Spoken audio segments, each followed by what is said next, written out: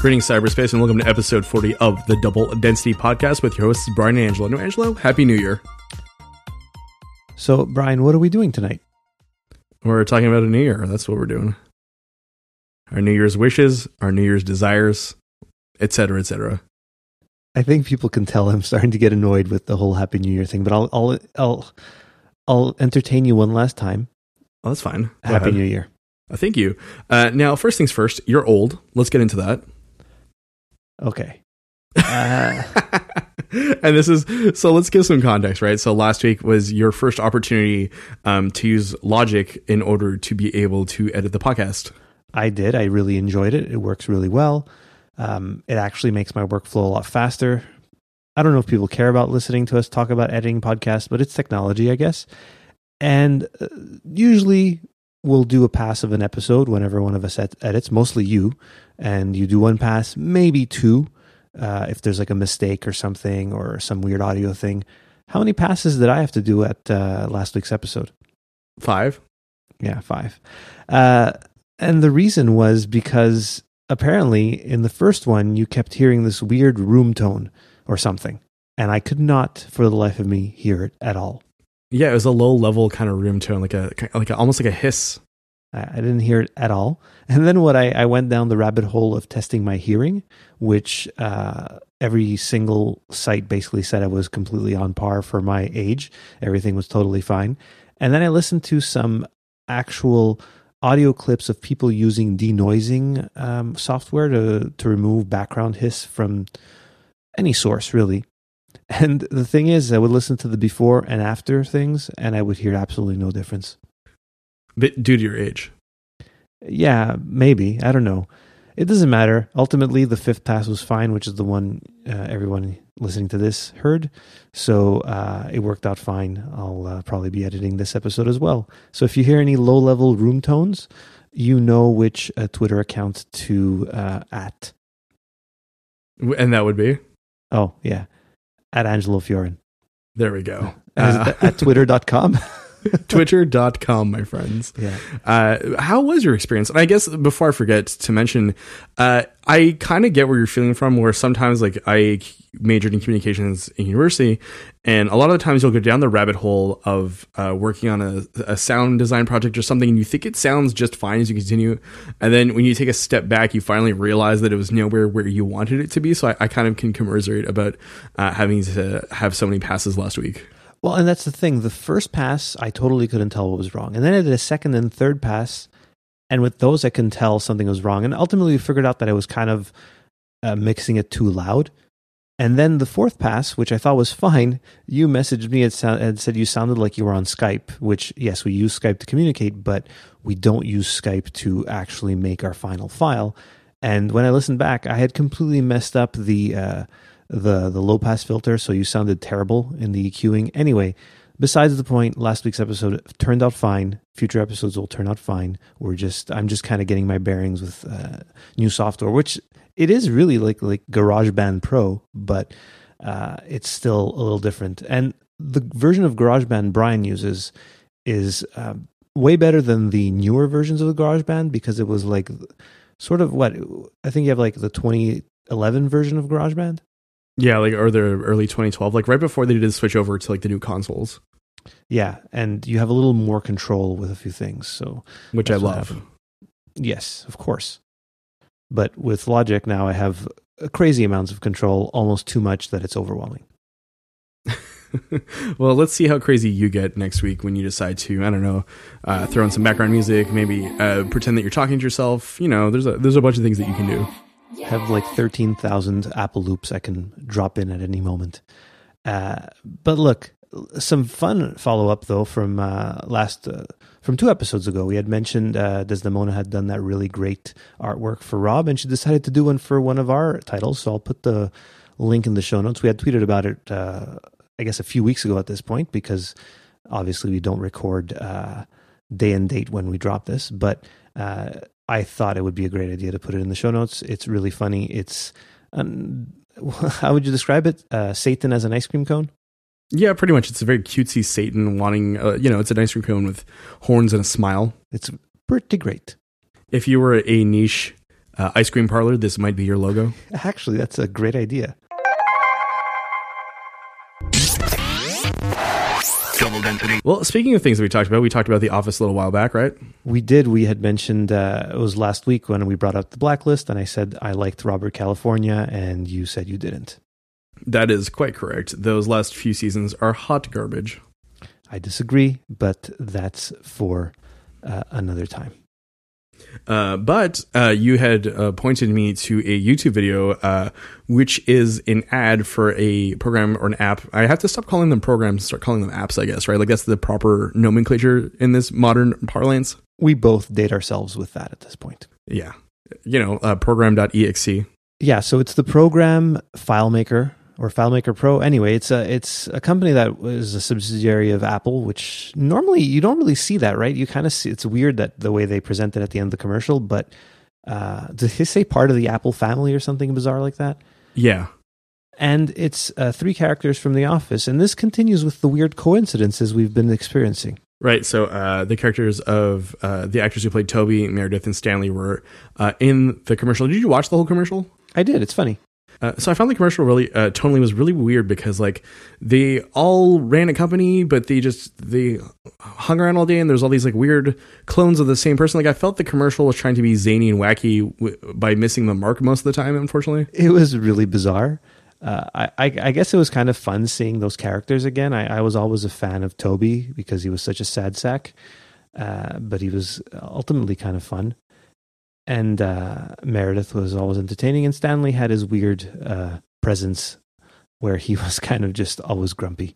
And that kind of translated into this one too. It worked out well. And there was drones and clones, all kinds of weird stuff. Yeah, I felt like it's just a smorgasbord of strangeness that never really hit a peak. Yeah, pretty much. It kind of was there. Again, I just kind of thought it was kind of funny because we talked about The Office. We talk about Apple from time to time on occasion. And they kind of got all meshed together, making for a strange double density coincidence. Speaking of double density and things that we'd like to talk about, I think it's time for another PSA, right? So we've done PSAs on backing up files. We've done PSAs on changing your passwords.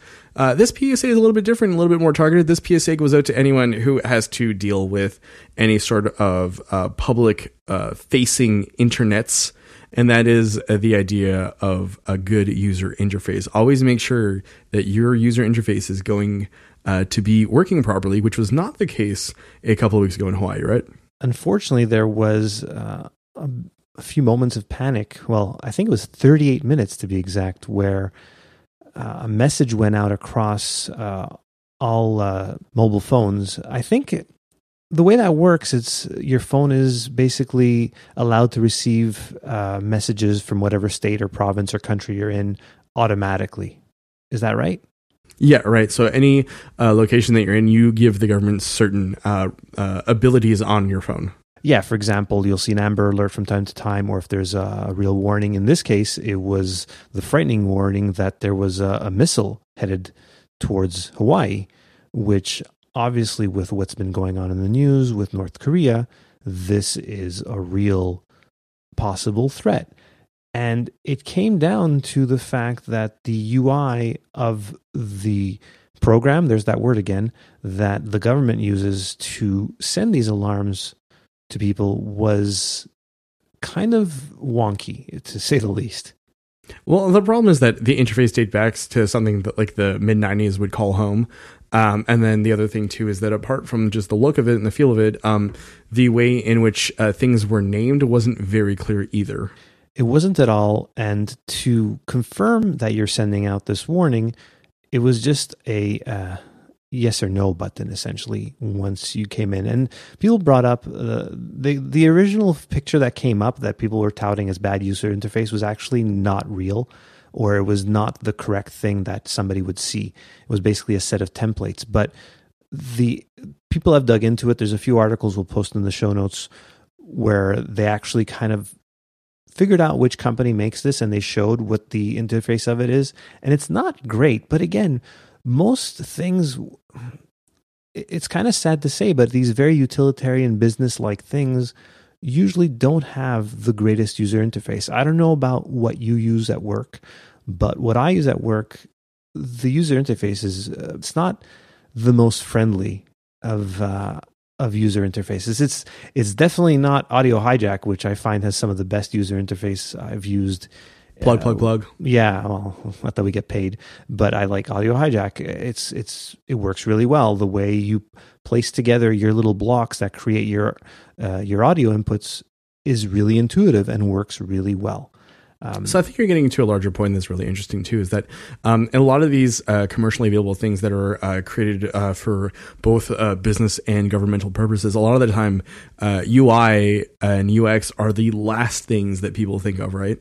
It's an afterthought. It's basically get the product out there, make sure as many people are at ease with using it, but does it have to be pretty? Not really. Like, for example, Windows and Mac OS, I feel both now have been around for so long that the user interface, you may have a preference of one over the other, but neither is perfect, but neither is completely offensive. They both work quite well. You can figure things out. Obviously, both of us prefer Mac OS to Windows, but in both ways, it doesn't really get that much in your way. Whereas what we saw with this piece of software, it seemed like the person using it kind of had to struggle with the UI to get to what he needed to do, which was in this case, test an emergency message, not actually send one out. Right, and there's if you take a look at some of the screenshots and some of the articles that Angela will post in our show notes, there's very little in terms of differentiation between the two, which is very problematic. If you're a civil servant or someone who's, I don't know, not really paying 100% attention, as you could be with these kinds of things. Although one should say that he should have been paying 100% attention, but in his mind, it was just a test. So I kind of feel bad because everybody was calling for this guy to be fired. But people make mistakes. And the thing is, in this case, yeah, it was a bad mistake. But was it completely his fault, or was he kind of struggling with what to actually press? I'll make mistakes from time to time at work because I'll misclick on something. So here, a perfect example. I had to deal with some bad user interface just a few hours ago. I had to register my child for grade 4 for next year. And going in, it's Microsoft actually that created whatever is the underpinnings of this system, and it was kind of hard to find. So the instructions I had looked for the such and such a school board, but the name of the school board wasn't as clear as it normally should be. And then I kept going. I put my daughter's birth date. I put the month, which I saw. I clicked on April, and then I put in my email address and everything. Pressed the button, and it gave me a message saying something was wrong. And I couldn't figure out what was wrong. But when I finally looked through every line, I saw instead of choosing April, although I know I clicked on April, it went to March. So I guess I want to say the hit detection, that's like kind of from gaming, but where I clicked with the mouse actually didn't go to the right place, even though I knew what I wanted to do. And I was actually pretty careful. But luckily, I didn't register my daughter for the wrong school or anything. It just gave me the message saying it was wrong. It's just kind of annoying, and it was a little frustrating. Welcome to this week's episode of Old Timey Computing with Angelo Fiorentino. Yeah, I have a certain way I do things, and that's the way I want them done. Well, you can't be as bad as my ex-coworker who would type all of her emails in the subject line without realizing it. I guess you're a step above that at the very least. I'll see that from time to time when I get an email, which still boggles my mind. That and people sending me screenshots of emails they should just be forwarding me. Right. None of us is perfect, right? So I guess you had your editing foibles, and last week I had my uploading foibles. So a little bit of a discovery. So I have a DSL line here at the apartment, and we're in an older building, right? So I'm running a DSL line into a phone line, and the phone lines around here aren't the best. So sometimes the internet will suffer a bit. And I was trying to upload a high quality file to you, and it had to restart 2 or 3 times in the evening in order for it to reach you, which wasn't smooth, for lack of a better term. It was kind of funny because we were actually talking on Skype while you started the upload, and you just became a robot all of a sudden. And I said, "What is going on?" And you said, "Well, I'm uploading the file." And there we go, because it basically just destroys your uploading bandwidth, which is what you use for Skype. Which is the saddest thing on earth, considering this isn't 2006 anymore. No, and there you go. You just kind of artifacted on me again in listening to you. But the listeners of the show will hopefully not hear that, because if they do, it means your file catastrophically failed and I had to recover it from backup on the crappy Skype thing I'm recording on my end. Command S for me here. So just going back to what you were saying before about UI and UX, something interesting that happened recently is that Snapchat recently redesigned the way that users interact with each other and the way that users access each other's stories. And now it's a stream, and it's very hard to find the different compartmentalized private snaps and public snaps and things like that. And a lot of users are very angry about that, because the thing is that like Snapchat had taken so long to update that a lot of users got comfortable with the user interface, so therefore they were quite vehemently and publicly angry about the update, as evidenced by hundreds if not thousands of reviews of the update on the App Store. I'm not sure if you'll be shocked to know this, but I've never used Snapchat. Really? So you've never used Snapchat? Have you seen screenshots of Snapchat at least? Yes, I've seen people use Snapchat. And funny enough, my older sisters both use Snapchat. I'm like the younger brother who's the old man, because I just don't get Snapchat. The thing is when change comes to something that people are so into using, for example, something I do use or try not to use that often, but use is Facebook. And whenever changes come to Facebook, people lose their minds. And I can understand this happening with Snapchat. From what I hear, like, people don't like change. We haven't changed to Windows 10 at work. We're still using Windows 7 because I don't know if this is true. The rumor is that they're afraid to make the change to Windows 10 because it is such a drastic change and a lot of people would have trouble adapting. And I understand that. Well, I don't. I would adapt to it, I guess, because I'm at ease with that stuff. But I can understand. I use 10 at work, and it's not a huge difference from 7. I can tell you that right now. Oh, well, then come over to where I work and let them know. Okay, I will create my PowerPoint for you. All right, perfect.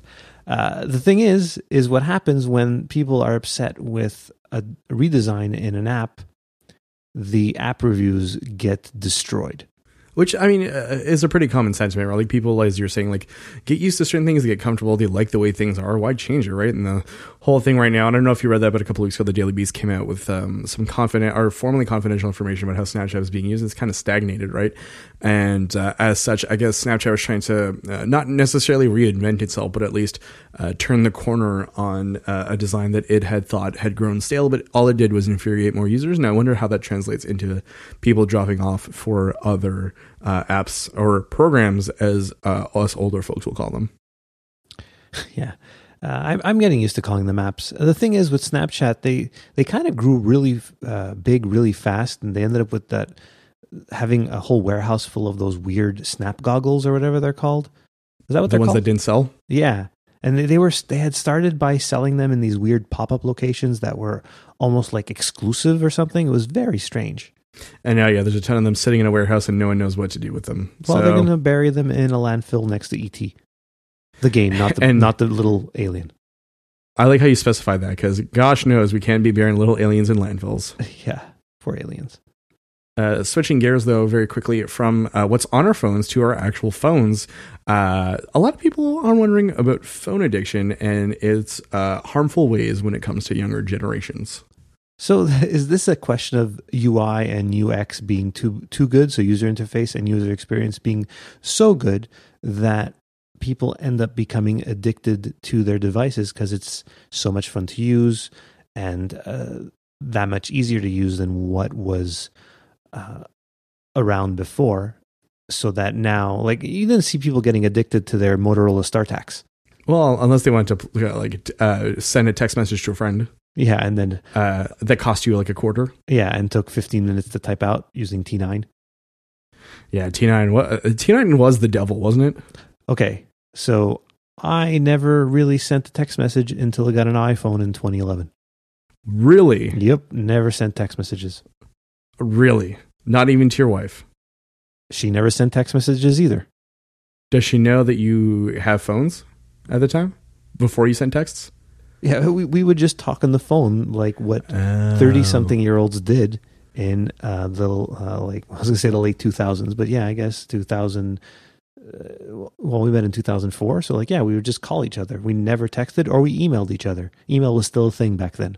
You didn't fax no each Twitter, other? no Facebook. Did you say fax? Yeah, did you fax each other? No, we never faxed each other. There are no love faxes going on? All right. No love faxes. How do you even court a woman, Angelo, without a love fax? Love fax.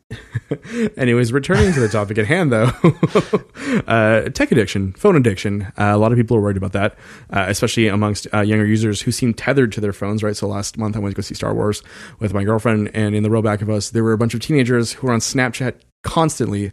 And then at the end of the movie, whether or not the movie was good, that is neither here nor there, but they were complaining that they didn't understand the movie, probably because they weren't even watching it. Yeah, that's a thing, I guess. Now people just always staring at their phones. I like to think I keep my phone away from me when I'm at home. If my kids are around, I try not to be anywhere near my phone. Is it a question of self-control? Are they addictive? I don't know if the phone itself is addictive. It's not like there's some... Well, I was going to say it's not like there's an inherent property that's addictive in it, like with cigarettes or alcohol, but we kind of looked at this a few months ago, and people are saying there is something that's addictive to things like getting likes and getting replies. There's like a bit of a dopamine hit when you get some interaction online, especially with somebody you don't necessarily know that well. So maybe there is something to these phones getting addictive, but is it a question of the manufacturers having to do something about it? There's all these open letters coming out and possible lawsuits against Apple charging that their phones are too addictive. But is it really on Apple to do anything about this? Well, let me ask you this. What could Apple do? They do a few things now, especially for young children. And it's mostly with young children because you don't want to get little kids hooked to these phones. Adults can make their own decisions if they want to be texting and crossing the street.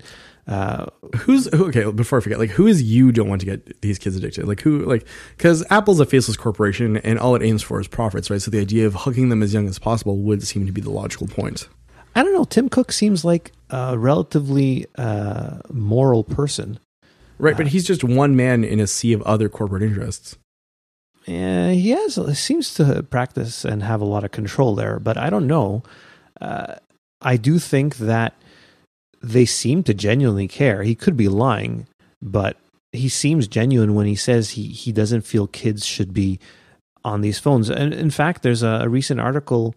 I was going to put it in the show notes, but there's not much in it. But he does mention that he doesn't want. He has no children, but he has a nephew, and he doesn't want his nephew to be hooked on social networks. He feels that's one of the worst things. Of course, he would say that because Apple doesn't have a social network, but those are the things that kind of hook people in. It's not necessarily Android or iOS or Windows Phone if you're one of those people, but that actually hook you. That's the operating system, but it's the apps themselves. If I see people like glued to their phones when I'm commuting, they're not like in like settings trying to like find the new desktop, right?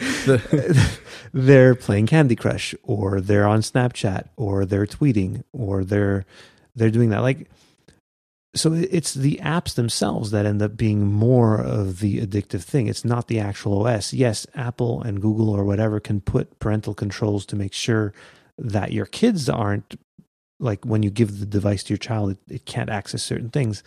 But guess what? Ultimately, it's not up to Apple to parent your child. I don't want to sound preachy, but I think it's kids shouldn't be on their phones. They should be on their Pentium to use programming in BASIC, and I think that's a very important point to make. But no, I do think that it's not up to the manufacturers themselves. I think it's up to people having conversations with their kids and making them understand that beyond the phone there exists a person. And unfortunately, the way things are going, it's actually going the other direction. Right? Is the case with this infamous Tide Pod challenge? Oh God, are we talking about that? We kind of have to, I think, at this point, because I think it's a perfect example of the way in which something maybe 15, 20 years ago would exist as a curiosity online on maybe a forum has now taken on a life of its own, and that people are challenging each other to eat these Tide Pods. And then in this race for popularity and likes and being known on the internet, a lot of people are getting sick because of it. Well, you're eating poison, so you will get sick. It's funny. I was at Costco yesterday, and we're walking through the aisle where the detergent is, and there's like people showing Tide Pods and what they do. And I said, look, it's a taste test. And I had a good laugh to myself. My kids didn't find it funny because they didn't get it. And my wife gave me a dirty look, though. Yeah, because you're trying to encourage your kids to act out on the internet, Angelo. That's why. I almost, and we did in fact buy some Tide, not the Tide Pods. We don't use that, but I was going to send you a picture of my big giant thing of Tide and deliciously milky Tide. I was going to ask you if you wanted a nice shot.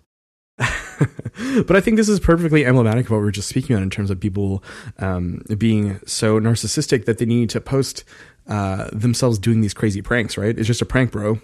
So it's a prank. Do you understand? Like, okay, so you're more understanding. Well, you understand these things more than I do. Not that you're more understanding of people eating Tide. Where did this come about? Like, how did this happen? Do you have any idea? I mean, for a while I was seeing a lot of Twitter memes, people posting, quote unquote, their supper of the evening and be Tide Pods like elegantly laid out somehow. And I think it kind of grew from there and entered other realms of actually going from like posting pictures to eating these things. So is this the Earth kind of like starting to self-correct and some sort of new phase of evolution and Darwinism and survival of the fittest? I mean, the darkest part of me agrees with you. The saddest part of me hopes that isn't true. And somewhere in the middle lies where I actually truly feel about this. I do think, unfortunately, like this is a culling of the masses. Bluntly put, I think, unfortunately, and it's people who aren't paying attention to what they're actually doing and thinking that they're above it all in order for someone to either like their tweet or to retweet or to like and share their YouTube videos. Well, speaking of Darwin and self-selecting and maybe the Darwin Awards, you brought back somebody who might be a future winner of a Darwin Award. Let's talk about one of my favorite people on Earth, Mad Mike Hughes, and his rocket launch, which got canceled in November because what happened is that the government essentially realized that part of his launch plan would happen on government property, and they told him, if you do this here, we're going to arrest you. So he has since found a private strip where he can launch an upright rocket off of a mobile home up into space.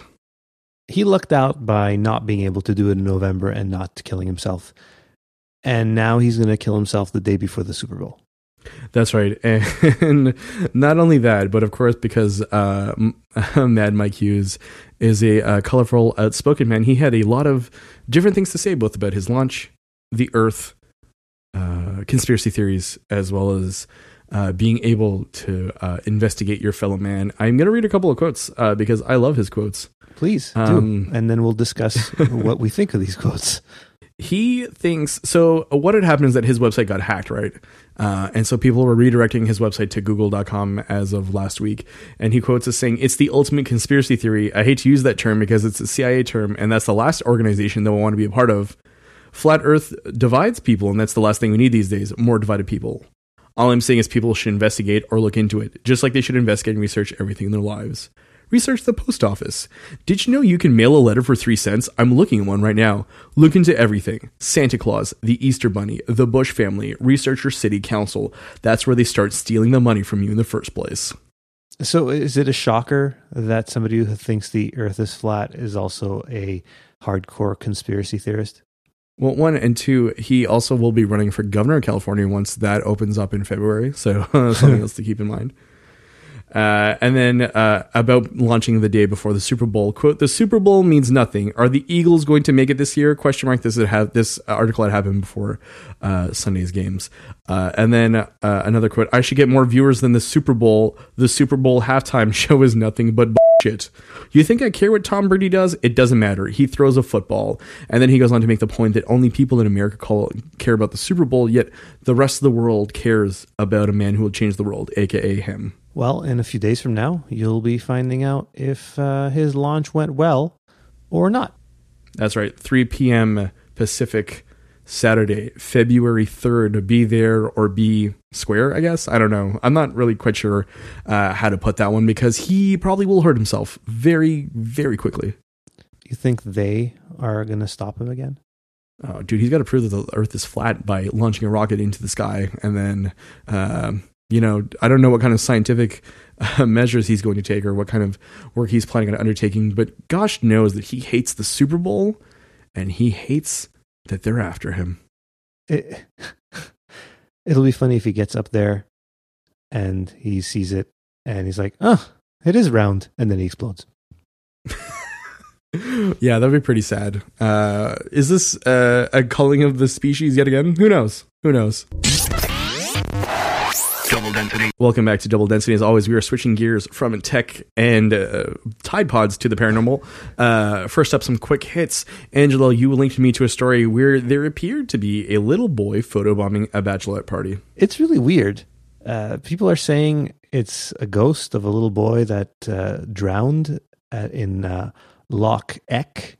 And it's a weird little boy creeping on a bachelorette party, and they didn't see him there. Now, who knows? Maybe by the time this comes out, someone will have said that this is a hoax. Oh, I'm very ready to say it's a hoax for two reasons. One, there are 10 women there. That's not one of their kids, you're telling me? We don't know, but he's definitely creeping on them. If you look at the picture, he's a creepy little guy, and he's just staring at them. I'm pretty sure he's just a little boy that nobody noticed and was staring. Also, the fact that this isn't a private place. This was a public park. Who knows how many families are around, especially on the weekends, right? Exactly. So I don't think it's a ghost. The girls didn't notice him, and then they saw the creepy little boy who kind of sort of matches the description of a boy that died there, the blue boy or something. And he doesn't look 4 either. Is that what you're... Yeah, no. What would you call this? What would I call this? If you had to name the kid. The creeper boy. I kind of like that. The dead creeper boy. A douchebag in training. There we go. Now he's going to haunt me. Next up is, I like how you titled this one in our show notes. You said UFOs in the news. Yeah. Well, they're in the news again. There's the former Navy pilot who once chased a UFO, says we should take them seriously. This is from the Boston Globe, I think. So we're talking here about David Fravor, who literally says we should take this seriously. He also says, I know what I saw. And so he had an incident in November 2004 where just off the coast of San Diego, he saw something and he thinks that it is an alien-based craft. Yeah, and looks like a Tic Tac. Yes. So this dude was in the Navy and the Marines for 24 years, and seemingly like a trusted man when it comes to stuff like this. Like, he spent most of his life in the air. He knows what to look for. He knows what things look like, right? So for him to come out and say this, I'm willing to lend this some credibility, but at the same time, a lot of this kind of stuff just gets brushed aside these days, unfortunately. Yeah, unfortunately, because he is a credible source. He's not some weird Yahoo who's strapping himself to a rocket or thinks the Earth is flat, but an intelligent naval pilot. You kind of want to listen to him. So if he's saying that he saw something bizarre, he probably saw something bizarre. But the thing is, we don't know what it is. And I don't think he mentions that it's aliens or anything. He doesn't know what it is. I think it's almost like a read between the lines kind of thing. And then, I don't know. That's just the way that I read it, but that could be me. Yeah, he's kind of leaning towards the ETH, I guess, but still, who knows? Is this the famous video that To the Stars Academy showed? I guess according to the overlay on the image in the news story, it is a To the Stars production. This is a To the Stars production. joint. That makes it sound like it's completely fake. It's an actual real video. The problem is there's not much that a layman can see. You kind of have to take them at their word, but there's not much to kind of see. So it's a bit strange, but we don't know. Like hardcore skeptics are saying that it's just an artifact. It's not like an ancient artifact. It's an artifacting from the video source that it's an error, and apparently these devices are prone to these types of errors. But he insisted that he saw it without that. So I don't know. That's pretty much all we can say is we don't know. We take him at his word. But as we'll find out later in this episode, people have been filming UFOs for a long time, and we're still nowhere closer to any sort of answer, unfortunately.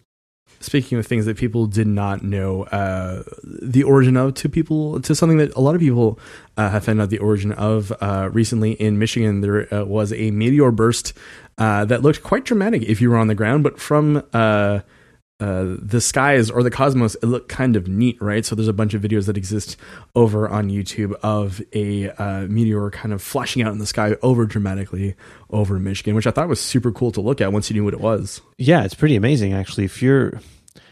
I'm surprised the drivers didn't get super distracted seeing this thing fly over. I have seen fireballs like that, not that big, but I've seen one or two in my life. It's really cool to see when it does happen. But this one was a particularly large one and completely lit up the sky at one point. Do you remember a couple of years back, there's a bunch of Russian dashboard cameras that kind of filmed something exactly like this? And a lot of people had wondered whether or not it was UFO, but really it kind of looked a lot like a meteor flaming out into our atmosphere. It was, and it shattered windows, and it's actually the premise for the show I mentioned last week, Salvation, where I won't ruin the premise of the show, but they met like right as the show starts, they talk about that meteor hitting in Russia. Well, there you go. Yeah, and it kind of looks like that. So I think it's really neat to look at. We'll include a link to a Washington Post article with some videos in the show notes. I enjoyed looking at it. Like, it was kind of fun to see. Luckily, no one got hurt. A lot of people were mystified and bewildered. A lot of people were tweeting out, is this a bomb? Is this UFO? Wow. Which, of course, it is not. But hey. Well, after what happened in Hawaii, you kind of freak out sometimes. Yeah, it's super interesting to read about. Definitely go check out that article. So these are little quick hits we're having. We have one more quick hit. And this is a sort of follow-up where... well, we have two. Okay, we have two? Okay, we have two. Oh, yeah, we have two. It's true. Well, because one leads into the main right thing. Okay, so let's get into the first one. I completely forgot. I had messaged you with a new article from Vice following up with the Mothman in Chicago sightings, which I thought were really interesting. But this, I don't know if you had a chance to read the article, but towards the end, they interview a psychologist from the University of Chicago who kind of goes into some really fun stuff in terms of like whether or not people are more likely to report a sort of paranormal incident if other people are speaking up to it. And he also talks about something called the Will Smith effect, which is there seems to be a rise in the number of UFO sightings repeated when Men in Black is on TV. Well, not only that, whenever Will Smith has like a blockbuster out that has to do anything with aliens, the whole world kind of starts seeing UFOs apparently, and it's kind of funny to me that it's called the Will Smith effect. Right, and the interesting thing too is that he says that in the case of the Chicago Mothman, there seems to be very little cranks, but actually a lot of like really credible people seeing something or some things, right? So some people actually are theorizing that it's up to 3 winged creatures out there. I don't know if I'd use the word terrorizing Chicago because they actually haven't done anything. They're just flying around looking weird. So I don't know, like inhabiting the area of Chicago. Yeah, they're not as scary sounding as the Point Pleasant Mothman. And somebody in the article mentions that because of that, they're not too worried that something bad is going to happen in Chicago. They see it as maybe being neutral or something possibly positive because he's a lot less aggressive than the one in Point Pleasant. So it's kind of interesting. Would you call the Point Pleasant Mothman the like Big Daddy Mothman, like the OG Mothman? Oh yeah, it's got to be. Yeah. So here's a tangential thought. Are they hibernating this winter? Like there have been a drop off in the number of sightings over the last couple of months. Are they, when it's cold, they're in Florida, with the skunk ape hanging out? Just hanging out in Florida or in Mexico. But yeah, I don't think so because these things, if what they do is true, what they say that they do is true, then I don't think they'd have the need to hibernate because they just apparently just float and have giant wings and do not cause, nothing seems to cause them any harm there. But you kind of got me with that one. Who knows? Maybe they are hibernating. It is colder in Chicago than it was in Point Pleasant. So who knows? Also, something to think about. Is this a new Uber service? The Mothman Uber service? Uber Wing. Uber Wing. Huh, interesting. It's like a new tier of not Uber though. Uber's kind of scuzzy. Maybe they're a Lyft. See, it makes more sense. They're all scuzzy though. They're all scuzzy. Are they? Lyft I heard is a little better. Well, I mean, like I guess perspective perhaps rings them as the less eviler entity at this point, but I'm not willing to trust any of these people. Let's move things from Chicago to south of the American border, and by that I mean let's talk about some UFOs in Mexico. A patch of land, a building or structure. What can we tell about its function? Is it filled with little green men? Or better yet, a bona fide true alien? Ladies and gentlemen, it's UFO Hotspots. Welcome back to Double Density, and we'll be talking about some UFO hotspots, specifically Mexico. So earlier this year, because we're still in January, so I can still say that kind of thing, someone had filmed what seemed to be a flying aircraft in the skies of Mexico. And I've watched the video a couple of times, and we'll link to it in the show notes. But Angelo, having watched it a couple of times yourself, what do you think it is? Well, it doesn't really look like an aircraft. It looks like a flying blob more than anything else. Some people think it looks like a man in a jetpack. Other people think it's some sort of alien that's actually just floating in the sky. To me, it looks like that quote-unquote orb I spotted this summer and posted on our YouTube page. To me, I think, and I definitely don't disagree that it could be either some kind of optical illusion, or I was thinking perhaps it was a drone, like a dressed-up drone. Really? It was too blobby to look like a drone. And so here's one of the problems I have with the video, right? So someone's in a car moving, which makes it harder to get points of reference for this thing. Yeah, and is she driving and filming at the same time? Because that is dangerous. That's also another double density PSA. Don't film UFOs and drive. Pull off to the side of the road and get that darn UFO. She obviously has not read your article that you wrote early in the life of our website. Right. A couple of things, she tried to keep it steady, which was good. But yeah, the fact that we don't have a constant reference point kind of bothers me. And the thing that, like, it does look like it's floating, but I definitely do think it could be a man-made anything. Really, it could be a balloon, for all we know. Or could it be some so in the case of my orb, in case you're wondering what I was talking about before, it was actually like a tiny silkworm just sort of hanging in front of the camera from a tree. And it made it look like it was dancing over further away. Now, could it be there was something hanging in her car and it was just getting caught in the camera? It could be that. I mean, the thing is that some of the stuff in the foreground, though, kind of makes it look like it's not, because she drives, or whoever is driving drives over some stuff, and there's some buildings and things like that place it in the background of that. So I don't know if that's the case. I see, and I was wondering if that was in itself an optical illusion of it artifacting and making it look like it was going behind those things when it was actually in front, because of the way the colors were kind of meshing together. But who knows? It could actually be something further away and just floating in the sky. I'm just not convinced it's anything truly special. It's just something there, blobby. I definitely agree with that. I think it's kind of a dubious kind of video. I'm not willing to go one way or the other on it. As I see more and more of these videos, though, it leads me down to being more of a skeptic about, these unidentified flying objects actually being non-terrestrial in nature. And my problem also with the video, again, we're left with very little context. She's just driving in a car, and then it just starts and it just ends, and we don't see what happens to this object either way. If you saw that, and you were super interested in figuring out what it was, wouldn't you just stop the car and sort of see if you can figure out what it was? Maybe she didn't have an option, 100%. Who knows? 100%. Just stop in the middle of the road. It's for UFO's sake. Yeah, pull off to the side. Be smart about it. Let's turn our sights from something dubious to kind of something a little more concrete. And I use that term almost farcically, because this is clearly a much more concrete case of UFOs in Mexico City. And so this one occurred 2.5 decades ago in 1991. Yeah, there was sort of a flap in Mexico at that point, even from 91 to 93, I would say. Mexico City and just the surrounding areas were almost a hotspot. I'd like to say hotspot. And it started with the July 11th, 1991 total solar eclipse, which was apparently the last total solar eclipse of the 20th century, or at least in this area, in North America. And people caught what seemed like metallic floating objects in the sky. And these were very clearly caught on videotape. Back then, nobody had little pocket computers with cameras on them. So they had cameras out. You had to make an effort. You had to make an effort to film anything with that. And the good thing is, it showed up during a solar eclipse. And a lot of people had their cameras out during the solar eclipse, which was pretty great. Good timing on the UFO's part.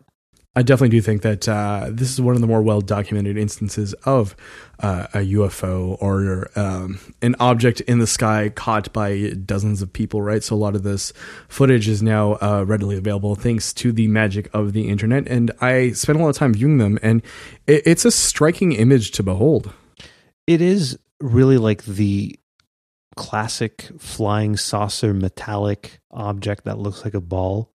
Not necessarily a ball, saucer, whatever. Like, it's interesting because it's the striking thing is, and what everybody kept saying in these who were interviewed about these videos, is that it's metallic on top and there's this dark shadow underneath, saying that it can't be anything else but a solid object in the sky.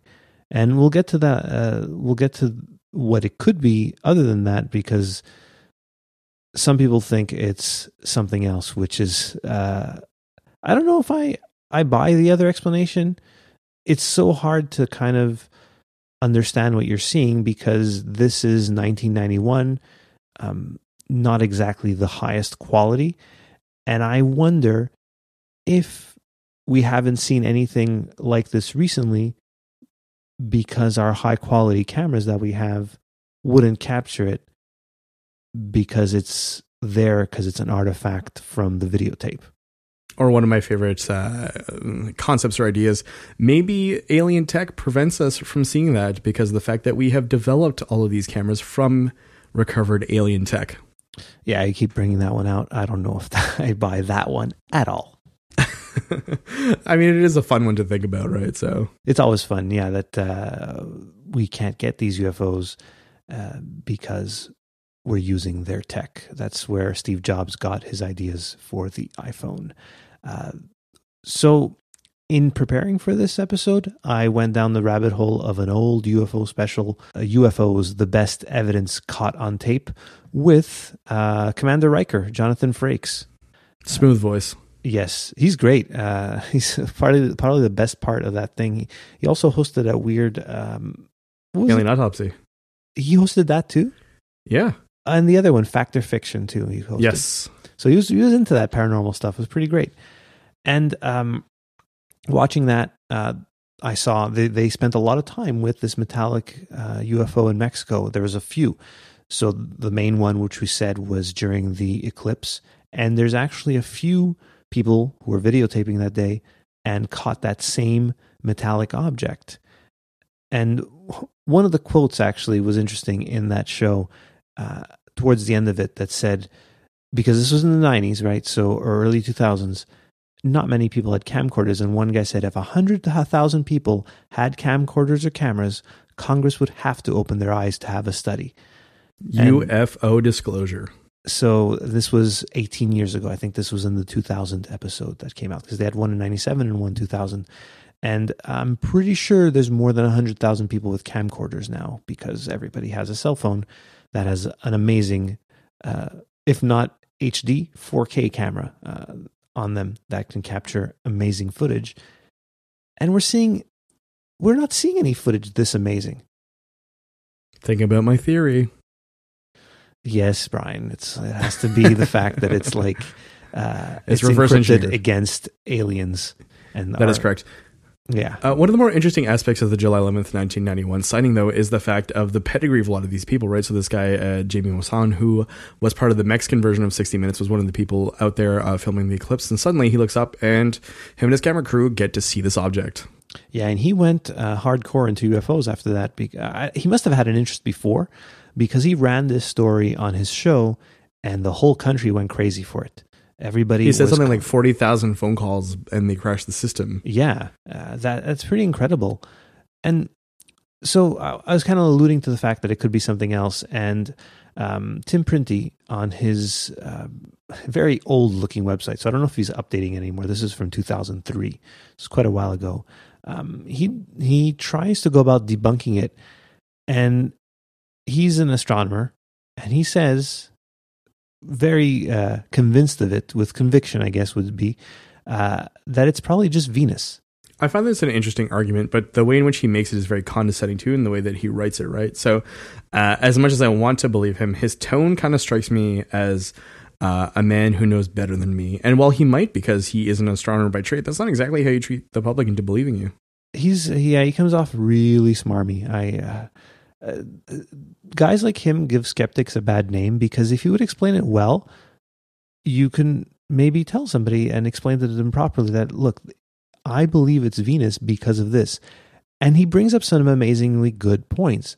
This thing never moves. The only movement it does is when the camera moves. Everybody kind of seems to see it in the same quadrant of the sky. Yes, the only way something can show up in all these different places at the same time is not that if it's close by, it's super far away and it just looks like that in the sky. And because of the eclipse, it kind of ended up being a little brighter. Another thing to consider too is he talks about the time frame in which this appears, right? So it appears right before and after the eclipse, and not any time during any other time periods. Yeah, and if you're a UFO from alien planets that can come and travel across the galaxy, you're not going to just stick around for a solar eclipse. Who cares? You see these all the time. Like, you can go wherever you want to see these things. So I don't think it was there because of that. I think he does bring up a good point. I just wish he would explain it in a less condescending way and in a more like Carl Sagan type way, to not be like a jerk about it. One of the minor points that he brought up that actually made me think of something is that he was complaining that he had spent money on a VHS tape that purported to have new footage of this UFO incident, but it did not. It got me thinking about the cottage industry of those sorts of like niche cassette tapes that you could go pick up for $30-$40 that are documentaries, you know, that existed in a time before the internet, where you actually had to scour printed materials and television shows and other things like that in order to be able to order these things. I really don't miss that at all. I do like that I can just go on YouTube and just call up anything I want. Or in the case of the Best Evidence, the UFO thing, I was just easily able to find it on Netflix, and it did come in handy. Now, while Printy's explanation of Venus kind of explains certain things, it doesn't completely explain everything. Because there, like I said before, there was a flap in Mexico from 91 to 93, and maybe beyond. But from 91 to 93 at the Mexican Independence Day air show, a UFO kept getting caught on tape. In 91, a UFO was caught on tape by a man named Vicente Sanchez Guerrero, and he was filming these planes, and he just ended up seeing a UFO while he was filming. So he stopped filming the planes and started filming the UFO. And then as it got closer, guess what happened to his camera, Brian? It broke. The battery just died. So it was a full battery, and of course it died.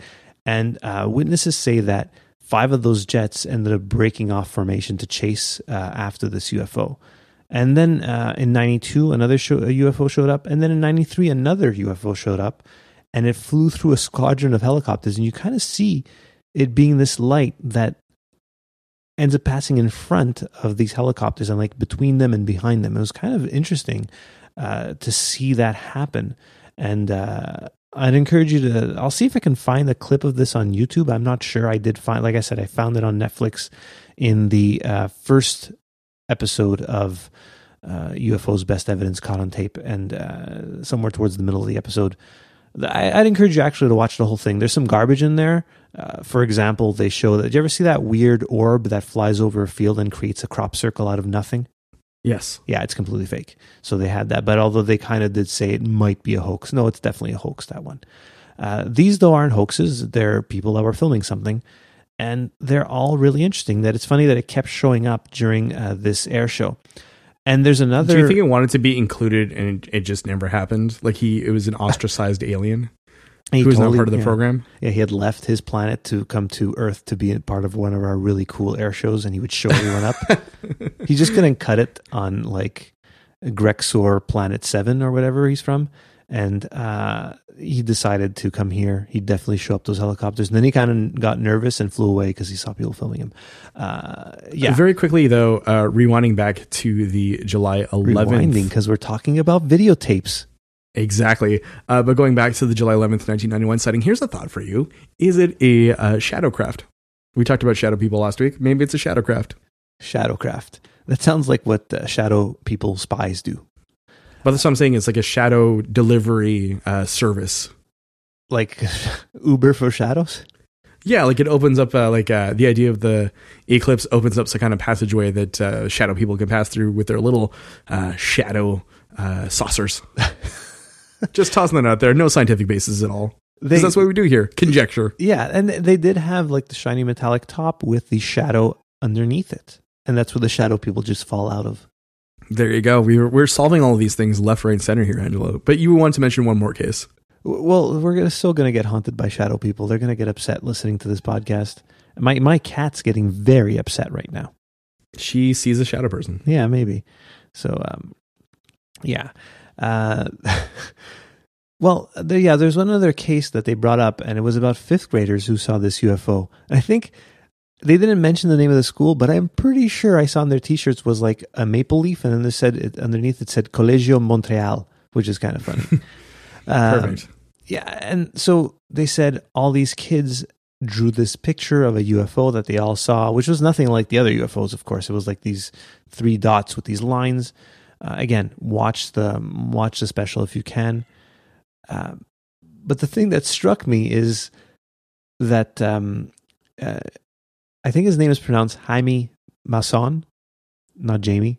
You Americanized it, Brian. Or Canadianized it, I guess. Yeah, let's go. Jaime, yes. Yes. He said that these little kids were very intent and they all drew the same thing. And he said they would have no reason to lie. Kids would have no reason to lie. Okay, as a father of 2 kids, kids have all reasons to lie. They love lying. They love making stuff up. How often do they lie to you? My kids, you know what? My kids don't necessarily always lie to me. They just kind of, they're kids, right? They'll say something silly. The kids were saying, like, the kids, they were saying they have no reason to want attention. Kids love attention. They love to make things up. You can never believe anything a kid tells you, most of the time. Like, okay, this morning, my daughter woke up convinced somebody was screaming in the house at 4 a.m. What? Yes.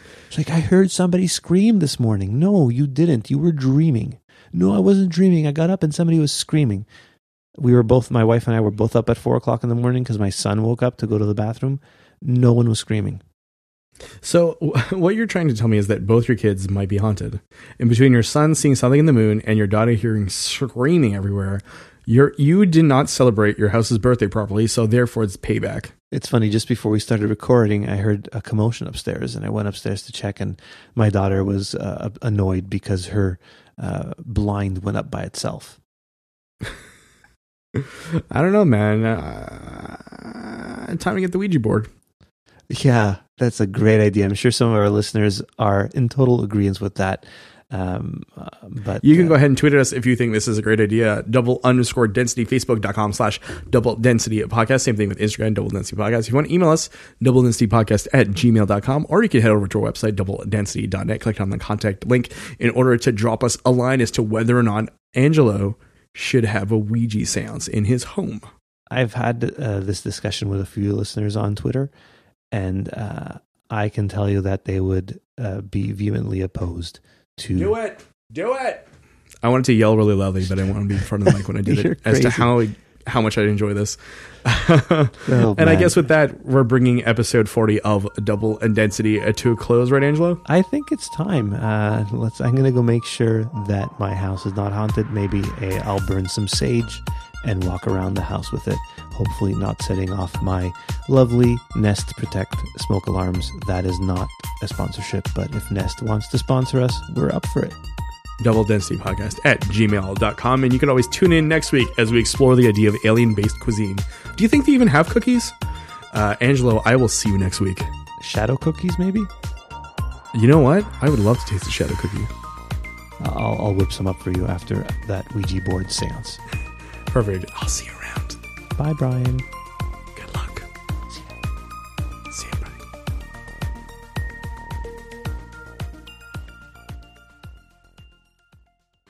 Hold on, I'm not going to talk because my dishwasher is emptying. Do you hear it? Yeah. It's usually silent. It's very soothing.